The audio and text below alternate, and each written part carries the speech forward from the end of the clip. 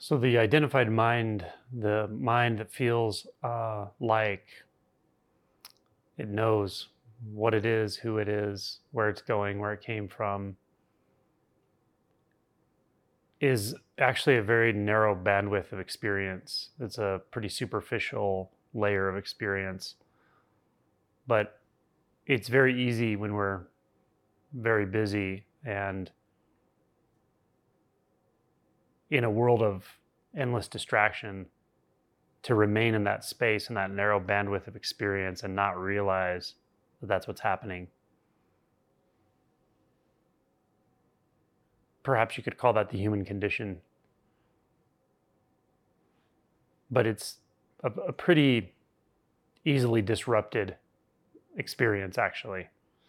Strangely, we are very well conditioned to put a lot of energy into maintaining that narrow bandwidth, but put in the right set of conditions, the right circumstances, it does start to break down pretty rapidly. And one of the best circumstances or sets of conditions to do that is a retreat or a situation where there's sustained meditation, sustained, uh, perhaps not avoidance, but non engagement in distracting activities, which have a very hypnotic effect. As innocent as they seem, we often use distracting activities to keep ourselves in that narrow bandwidth of experience. Call it the separate, superficial, separate self, the the ego. Um, but when we sit in this way, hour after hour, without distracting, without giving it any candy, uh, we start to see the cracks pretty quickly, and that can feel a lot of different ways. It can feel like a mystical experience, even ecstatic. It can feel sacred. Can feel peaceful or blissful, and there can be very abrupt shifts in experience into these states. Can also feel confusing, disorienting, uncomfortable. Um, Interestingly, regardless of which side the experience is on in our perception, whether it feels dysphoric or euphoric, comfortable or uncomfortable, desirable or undesirable, doesn't actually matter. These are just sort of side effects of the unbinding process that's going on underneath. And that's what we're doing here, is we are engaging in this unbinding process. You can put on the shelf for now whether that's something that you're doing or you're in control of, or it's something that's just happening to you, because that even doesn't matter, actually. That's nothing you need to sort out necessarily. It will sort itself out. But it's happening. We're here. We're sitting. We're feeling the effects of sitting, or we're starting to now, and we will certainly feel more of those over the next few days. And when this narrow bandwidth of experience starts to break open or become disrupted, we start to experience a much broader bandwidth of who and what we are, and even of what is beyond any personal identity or any cognitive identity. And as that happens, we have no context for it. Our mind doesn't go, "Oh, I know what this is." It might kind of try to do that, but it can't really put it into any container. And that's what our cognitive mind likes to do. It likes to try to put things in containers to keep itself in a subject-object experience. So at first it might go, "Oh, I know what this is. This is, whatever your expectations are." Maybe you've been to certain kinds of retreats and you'll say, "Oh, this is arising and passing away. I know what this is," or "This is samadhi," or nirvikalpa samadhi. Who knows? But we'll take these times. The mind takes these times to say, "Okay, I know what that is," and put its stamp on it. And that can happen. That's fine. Those are thoughts of interpretations. They're not the actuality of what's occurring. But we'll even move beyond that to where that tendency to put its stamp on things, to know where it is and how it is and feel oriented to something specific, will really break down. Like, it just can't do it anymore. and it just kind of exhausts itself. And then it's in a sense even more of a more markedly deviant from our normal experience. So in either polarity, it can be sometimes very dysphoric or disorienting or really uncomfortable or very confusing or almost like an existential fear that can come. It can also be a mystical experience that's truly beyond the self, altogether beyond the self, completely ineffable, impossible to describe, but fundamentally transformative, even in the experience of it and beyond the experience of it in the world of apparent time afterwards. That you can carry that with you.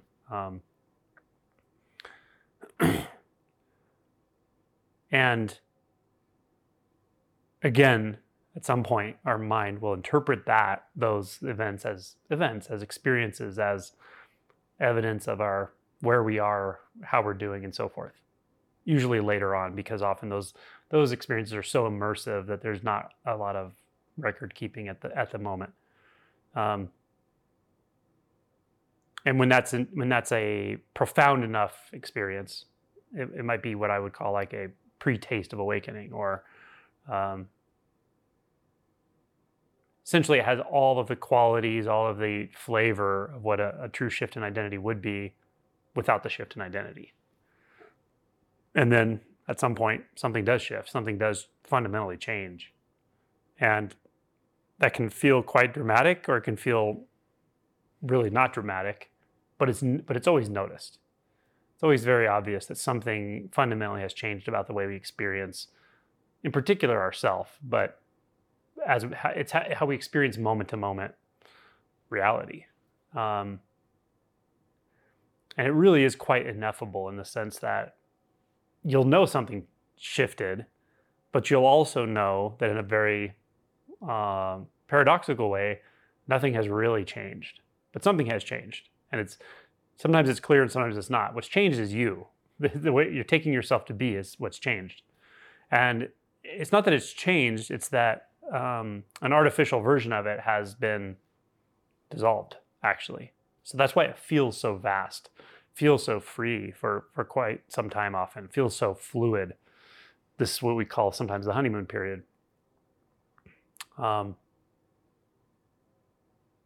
with that, it's not that we never experience that initial narrow bandwidth of the self that I was talking about earlier. It's not like you never experience it, but it's very obvious that it's not real. It's not really who you are.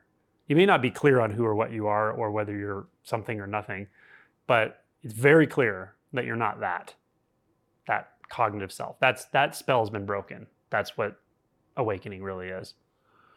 Now, you'll inhabit it sometimes, or it'll seem like you are. It'll seem very much like back up in here, very contracted, a lot of doubt, struggling with our experience, struggling with our thoughts and our emotions. Like that can happen, certainly after awakening, but it's happening in such a different space, such a much more vast space. And there's, again, paradoxically, there's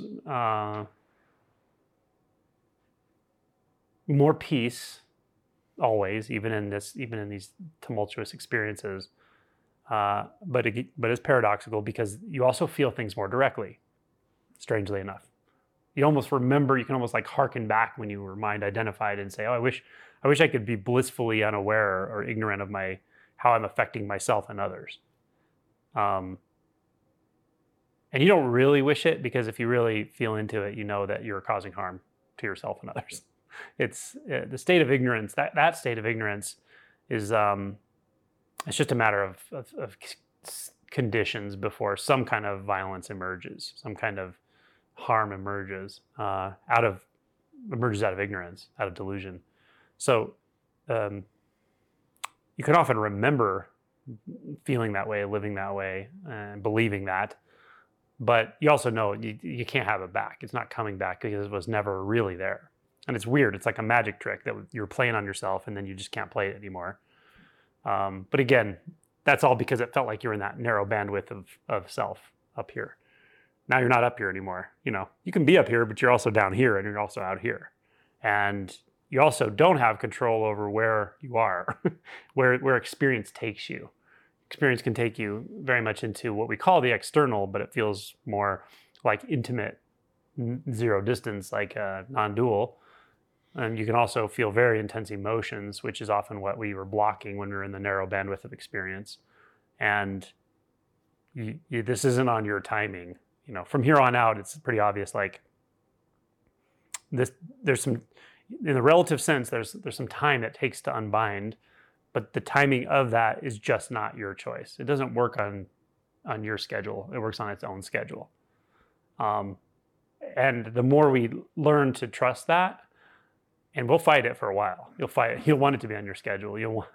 But the more we trust that over time, the more something I'll just call wisdom arises. And it's not a special kind of wisdom like you're a special person who can impart a wisdom verbally to others. It's just a wisdom in trusting how you live, trusting how life moves, trusting all of your experiences as complete just as they are, including doubt, self-doubt, even self-hatred, shame, guilt. Seeing yourself do things and act in ways that are completely counter to your realization, and yet you actually know sometimes you just can't. You can't not do that. You watch yourself doing things that are sort of deluded. It's a tricky one to talk about because I'm not saying that this gives you permission to act like a jerk. It doesn't give you permission to be abusive, but you will notice that there were things you were overlooking before, very conveniently overlooking in that narrow bandwidth, that were already habituated patterns. You're already doing it. Now you're just doing it and you're seeing yourself do it. Luckily that seeing actually dissolves these tendencies because it's very uncomfortable. It's much easier to harm someone else. I mean, even in minor ways, when they actually feel like someone else. It's much harder to do it when it feels like you're harming, no matter what. You feel your effect on everything as you, because you start to feel that non-dualistic insight coming, even if it's not a true realization yet of the non-dualistic. You see something or someone or an animal or person feel pain, and you just feel it with them. You feel it like it's your pain, and makes it much more challenging to fool yourself on how you're affecting things and people and so forth. So in one sense, you could say it's sobering, but again, it also comes with a lot of that fluidity, a lot of peace, an ability to come into contact with deeper states of samadhi and so forth very easily, or pretty easily usually. Now, any and all of those kind of unbinding, those levels of unbinding I was just describing can happen during a retreat. In fact, a retreat is a very auspicious time for them to happen. But regardless of whether they do during this retreat is not a big deal to me. It doesn't matter. What matters is you're actually cultivating the soil for it here. And that's for sure. You're definitely moving things around. You're definitely stirring the pot. You're definitely disrupting behavior patterns, thought patterns, belief patterns, whether you know it or not. They're getting disrupted by the mere fact that you're participating. So if you consider that living in that narrow bandwidth a problem, it's not really a problem in the universal sense, but it's a problem in some sense, in the relative human sense, and the harm we cause one another and even in our environment and animals and stuff. If you consider that a problem, the best thing you can do for that problem is what you're doing right now. I'm not sure of a better thing you can undertake. Perhaps wholehearted, full-on self-inquiry right now, in any given moment. But that's not always your choice either. So the fact that you're here is the best thing you can do for that. And as I kind of mentioned in the previous guided meditation, you're not expected to know what to do when all this stuff comes up during retreat, because it's going to come up, and most of the time you're not going to know what to do, or whether you should do anything, or whether you're just called to sit through it, feel it, right? Just know that you're in the right place. Kind of the theme of my last two talks, I suppose.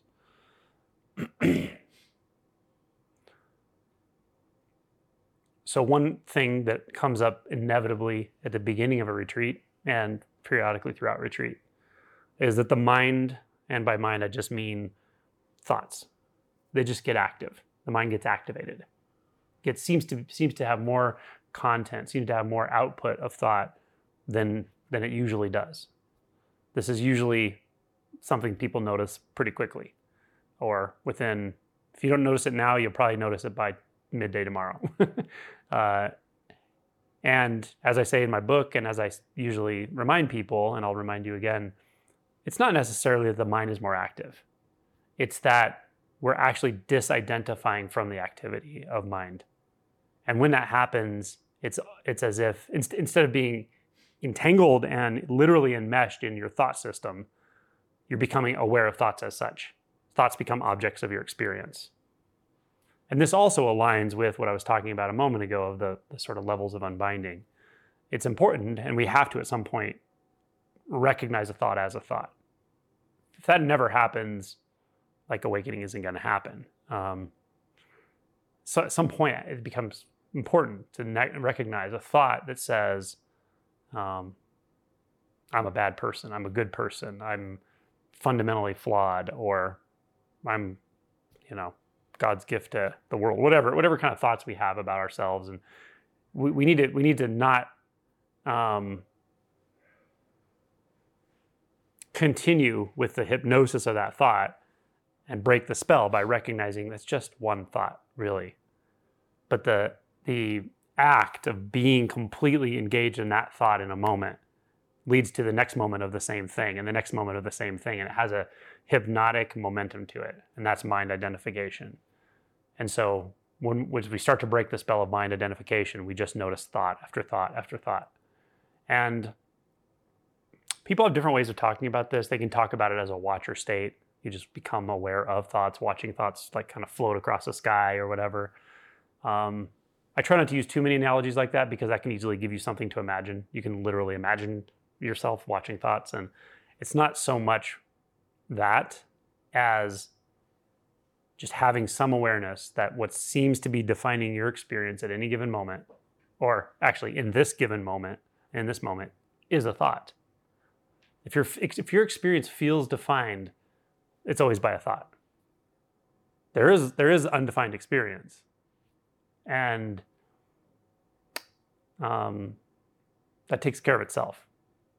I'd say when that's happening, but it's not the same kind of knowing, but it's very obvious, intuitively obvious, immediately and intuitively obvious when there's undefined experience or completely unconditioned experience. And it feels very right. It feels like there's nothing you need to do right now. Very clear, very present. But short of that, if that feels like your experience is defined, if it feels like there's some inherent way of being in this moment with some kind of tone that's been with you for years, whatever that tone is, hesitation tone, frustration tone, not understanding tone, or the opposite, thinking you know everything about what's happening tone, any of these tones of experience, these are ultimately thoughts. These are in the background, there's a thought defining that. There's a belief defining that.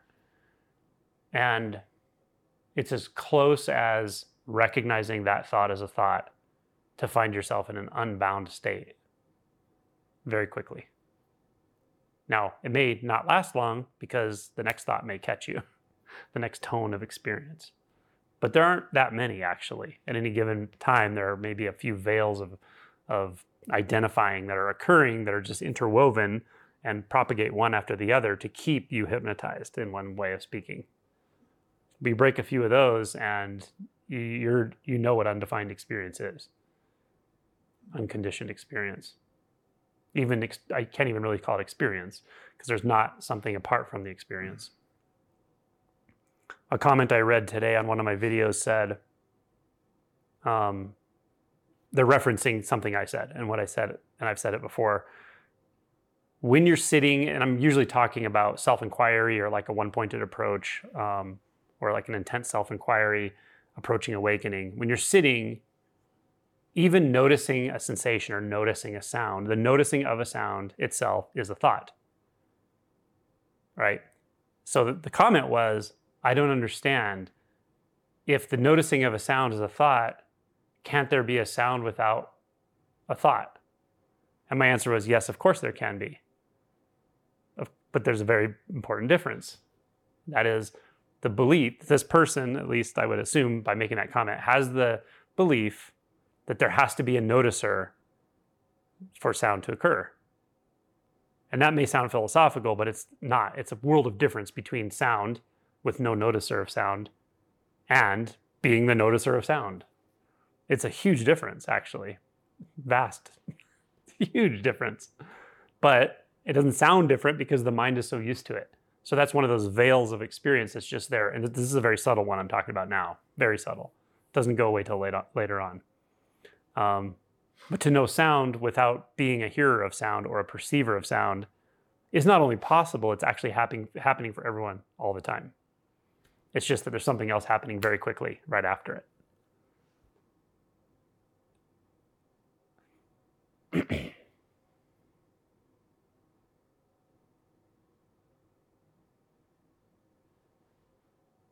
So this is a bit of a tangent, I think, but it's a good one.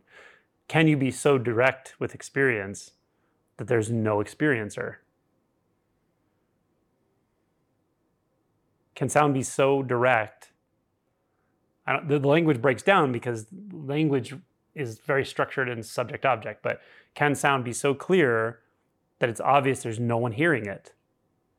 There's no one or nothing apart hearing it. I'm not really negating a personal self here. I'm just saying there's not even a perceptual distance picking up the sound, receiving the sound. There's just sound. Sensation is the same way. Can there be a sensation, meaning something you're feeling right now in the body, anywhere, in your hands, in your heart, in your chest, in your gut, wherever? Can there be a sensation that's so clear that it's obvious that there's nothing receiving it? It's primary to a receiver of it, primary to someone or something feeling it or noticing it. Do you have to notice sound for sound to be there? Or is the noticing an afterthought? The proverbial clown that takes the bow, takes credit. That's happening all the time, the afterthought. Oh, I did that. Oh, I did this. Oh, I did that because of this. I did that because I'm upholding the bodhisattva vows. Whatever. No, you didn't. It's a thought. It's just what's happening. It's that quick, that instantaneous, closer than close. And that's what all this is really about. It's just about this kind of absolute simplicity. So that was a tangent, but to step back a little bit, just know that even when thoughts are raging, thought after thought after thought, the instantaneity, I think that might be a word. Is that a word? Instantaneity? I don't know. The instantaneous nature of the five senses are always here operating. Those thoughts, no matter how many, there can be thousands and thousands of thoughts. They're not stopping that truth from being true. They're not making any distance from anything at all. There's no distance. So that's just a truth. It's just a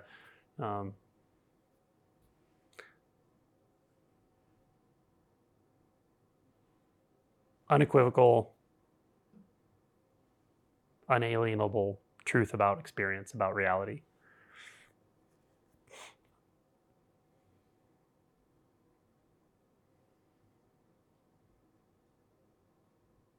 So, back to thoughts. When there's thoughts raging on, the mind is yakety yakety yak. If it doesn't feel unsettling, there's nothing you need to do about that. You don't need to have a strategy or take a position on it. Just notice it. It's okay.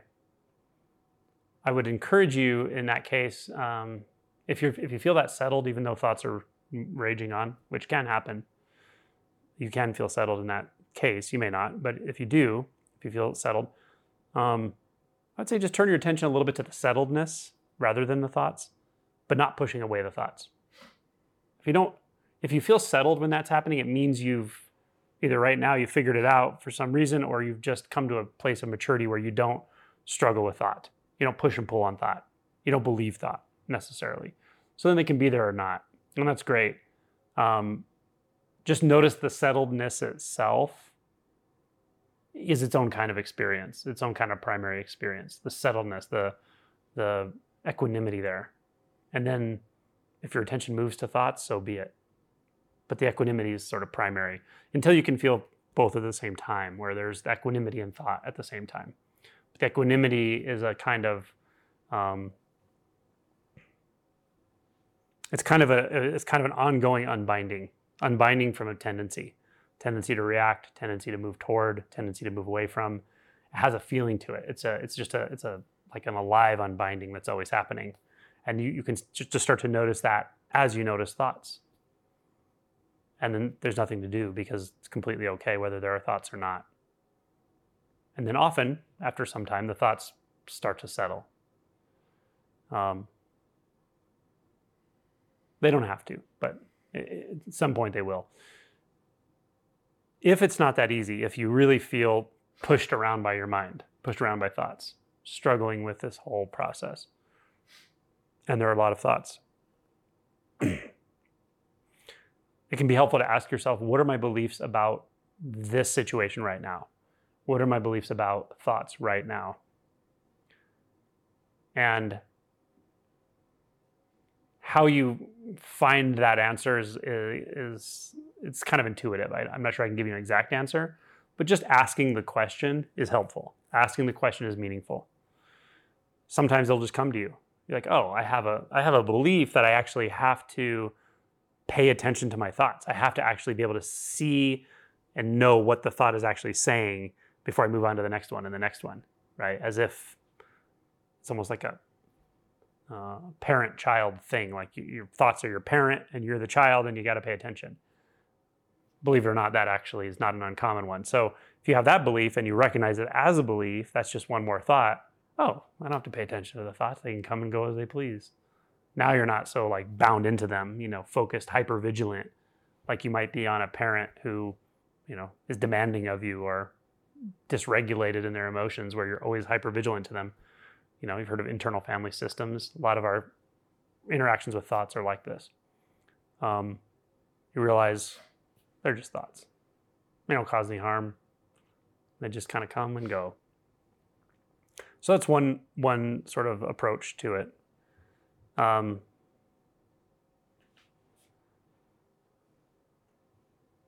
Another approach that may feel intuitively natural for you at some point is, and I wrote about this in the book, that there are sort of two phases to disidentifying from thoughts. The first phase is to become aware of thoughts as such. Again, you're not really getting very far if you don't even recognize what a thought is, But once you start to recognize, oh, that's another thought, it can sort of set up that watcher state. It's almost like you require a little distance to do that at first, and that's fine.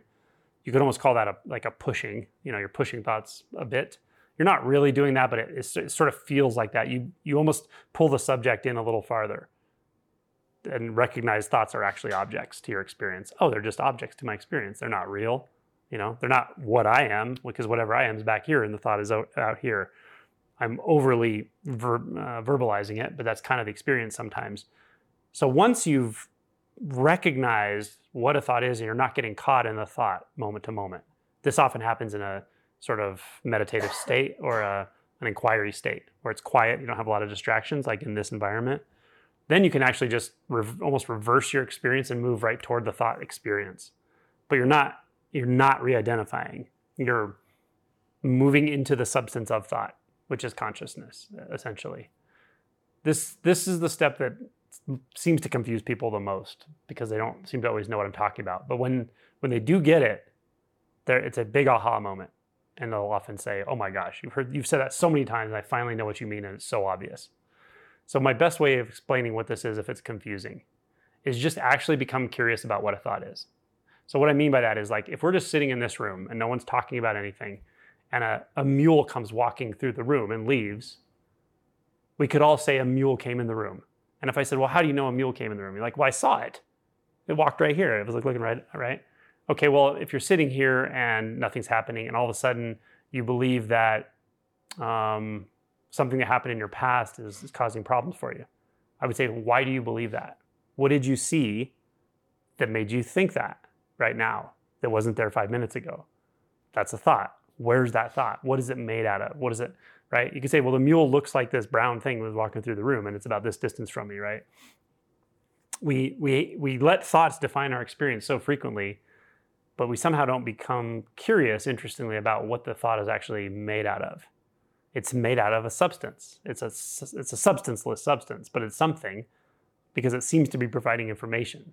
So once, at some point, you'll get curious enough, most people do, I think, to like investigate it.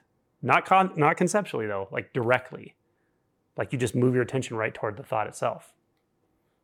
This is subtle until it's not. It can seem very subtle, I know, but once you realize, when you get what I'm saying, like how much of your reality is defined by thoughts, there's got to be something there, right? I'm not even saying there is something there, but there's something you're taking information from experientially in the space of consciousness. So you just kind of move toward it. You move toward that substance of consciousness or the thought structure. A visual image might be an easier way to think about it, and not everyone has visual thoughts. Aphantastic people don't. People with aphantasia don't. But everyone has some kind of narrative thought, unless they're identified. But say if you can imagine things visually, that's an example where you can kind of get that. Okay, that seems to be made out of a substance, right? Just like if a movie screen, there's images playing on the screen such that you could identify the image, you know that's an apple on the screen. It seems to be made out of something. What's making it look like that instead of a blank screen? So you walk up to the screen and you go, oh, it's like kind of made out of like different colors. And the closer you get, it's like the colors are like just white, right? They become light. You notice, oh, they're light. And they're just very subtly different that make it look like colors and contrast. And you turn around and look right into the projector and there's light. It's just nothing but light. That's very much how consciousness is experienced when you do this. So I'll probably leave it at that because, again, this is one of those things, like, for some reason, it just takes a while to click sometimes, but once it clicks, it's really nice. You're not buying the thoughts. You're not believing thoughts. You're not getting re-identified. At the same time, you're not moving away from anything. It's almost like moving toward. So there's a reversal in that tendency to hesitate, to pull back, to avoid, right? We never actually avoid life. We avoid our mental image of life. Just like you never really get in an argument with someone, you get in an argument with who you think they are. And they get in an argument with who they think you are. And then you're interfacing through that delusion, right? Similar to thoughts. So those are a couple strategies when the thoughts get all wound up in your mind and so forth during retreat. And lastly, just wait it out. It'll calm down. It always does.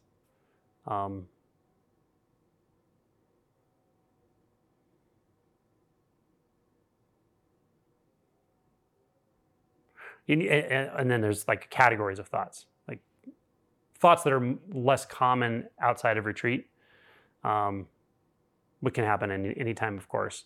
You may have really bizarre thoughts, things that you just don't normally think about, even things that feel very real, like you almost feel like you're reliving an experience that you've had or reliving an experience you've never had.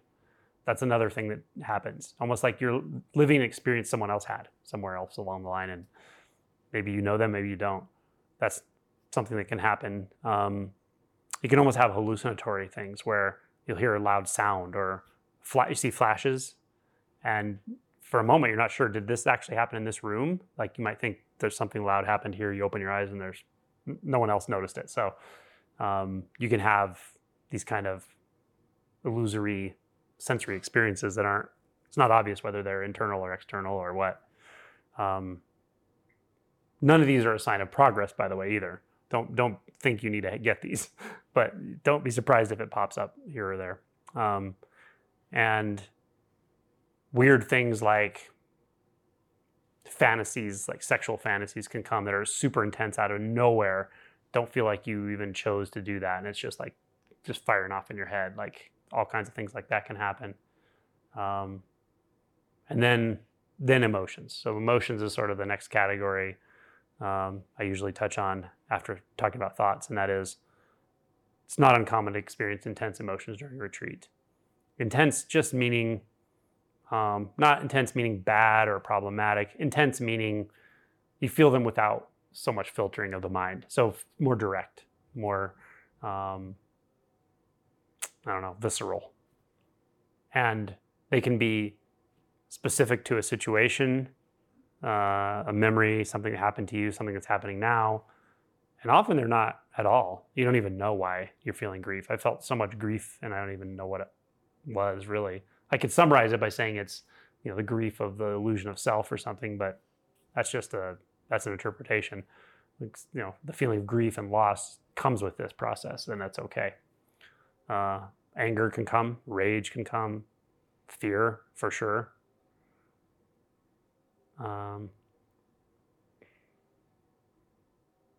Ecstasy,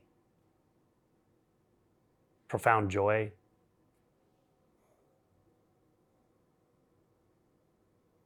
There's often less of a sense of I don't know what to do about it when the emotions come. Rather, in contrast to thoughts. With thoughts, they tend to be a little hypnotic. They can confuse us and get us re-identified a little bit. If we've sort of broken that spell of the thoughts, usually the emotion's less of an issue. It can be intense. It might not be what you would choose, but it's also obvious you don't need to do anything about it or with it. It's just here. It's here to be experienced, and it's going to stay as long as it needs to stay. It can be a physical experience. You'll maybe hear people crying, weeping, laughing sometimes. It happens during retreat frequently.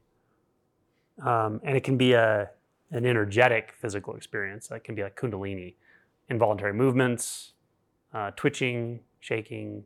These things all happen during retreats. Not everybody has them. Well, I think at some point everybody's going to get some version of it, probably. If it's not a physical movement that you can observe, it may be something internal, like an experience of electricity moving up the spine or down the spine, pain, weird pains or jolts of energy, things like that.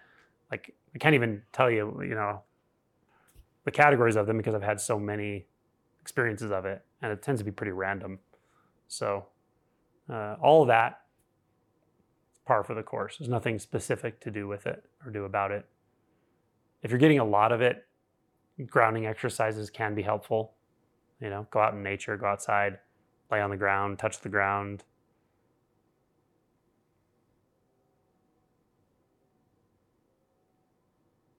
Really go to the physical sense modality, the sensations. That helps if there's a lot of charge. And then something like TRE can be helpful. But I recommend doing it in the morning because it can actually be stimulating, I guess, energetically.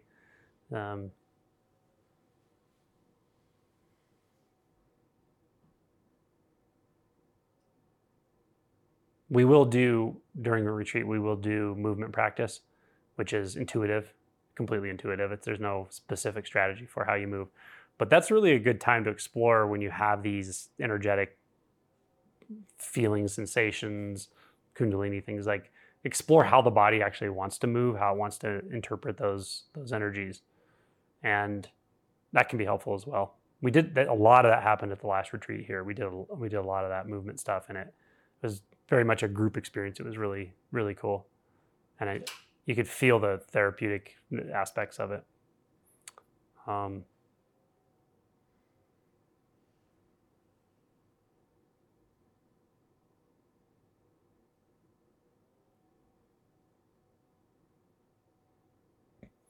And another area I want to touch on is it's a little hard to put it in a category. I guess you could say it's more in the emotion spectrum, but it's just something I'll call disorientation.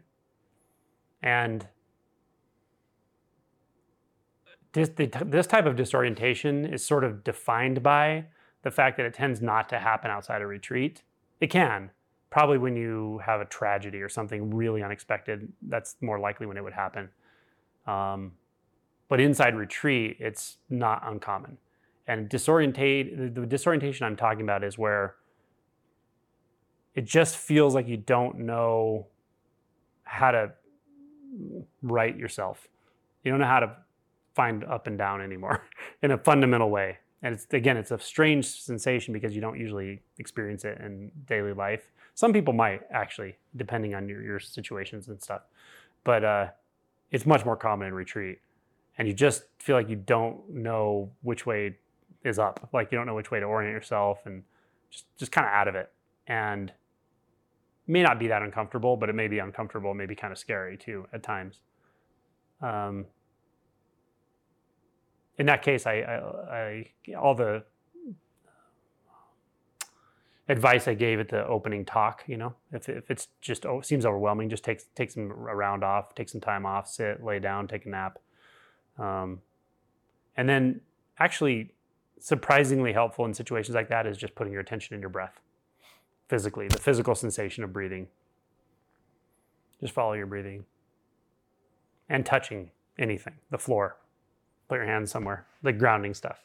Touch the floor. Just feel it. Just feel it. Just the sensations themselves are really quite grounding, actually, when we feel like disoriented and not sure what the heck we're doing. Your mind will be saying, I don't even know why I came here. This is crazy. Nothing. I'm going backwards. I'm going upside down. I don't know where I'm going. I don't know. Mind will just chatter on, and it's trying to get traction. There's nowhere to get traction. That's how it feels. But the good news is you can't fall out of the universe. Everyone gets through it. Everyone gets through those experiences, and they get through them okay. But when you're in it, it can feel like just disorienting, essentially. So just know that can happen. It may not happen to anyone here in an intense way during this retreat, but it certainly could.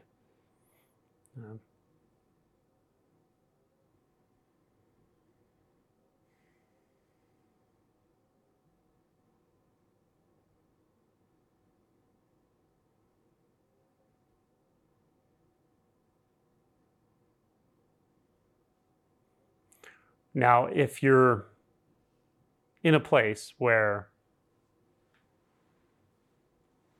you've been at this a while, or maybe even not even at it that long necessarily, but you're just sort of done with all of the spiritual maneuvering and trying to figure it out and exhausting your intellect and then trying again, and you're just kind of done with that.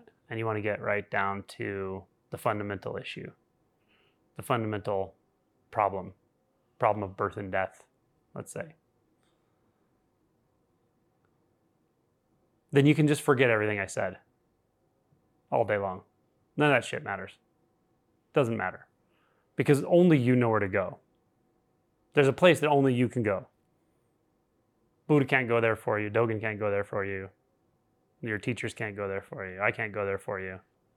But you can go there. It's not a place. Certainly not a concept. Not a paradigm. But it's calling you, or you wouldn't be here. And it is a kind of leap of faith. Often leap through a fear barrier. Not a fear bear, but a fear barrier. She thought I was saying fear bear for like a couple months or something. Turns out there's no actual bear, but yeah, fear barrier. You may feel that. It may feel just like this really, like you know where to go. You're like, yeah, I can feel it. It's like right over. It's just that way, not literally that way. It's an intuitive knowing of how to just keep going in the thoughtless, staying with that, just staying with that. Could be a one-pointed approach, like just move. And then staying with it just a bit, and all of a sudden, like this intense fear comes, physiologic fear. That happens. Doesn't have to happen, but it can happen. And if it does, just stay the course. Don't worry about the thoughts. Thoughts are thoughts. The physical experience of fear may be very intense, but it's usually short-lived. May last 5 or 6 minutes, 7 minutes. It's a catecholamine response, essentially. And beyond that, things often get even quieter. Stay in that wordless, thoughtless, not binding to anything, not remaking yourself in all the ways you have learned to your entire life, not grabbing on to anything. It may feel deeply peaceful. If that's where you are, stay there. You're in the perfect environment for that. There's nothing to think about here. Carry it off to sleep with you. Stay with that right till the last little glimmer of consciousness blinks out as you're going to sleep. When you wake up, pick it back up. Just carry it with you like a secret that you can never tell because there's no words for it. And then it's just that it's your intuition that's going to carry you through. An intuition that is beyond, it actually goes beyond you. It's kind of where the intuition of the personal meets something that is truly impersonal, but it's also, in one sense, powerful beyond anything in your dimension, and you feel it in your dimension of experience, your human dimension. It's like the inside meets the outside in one sense. The completely unnameable meets what seems like a human experience. These are just descriptions, though. You're not going to be thinking about this. So that's available. You'll know when that's available. In that case, yeah, all this other stuff I'm saying doesn't even matter. Bunch of words, bunch of thoughts.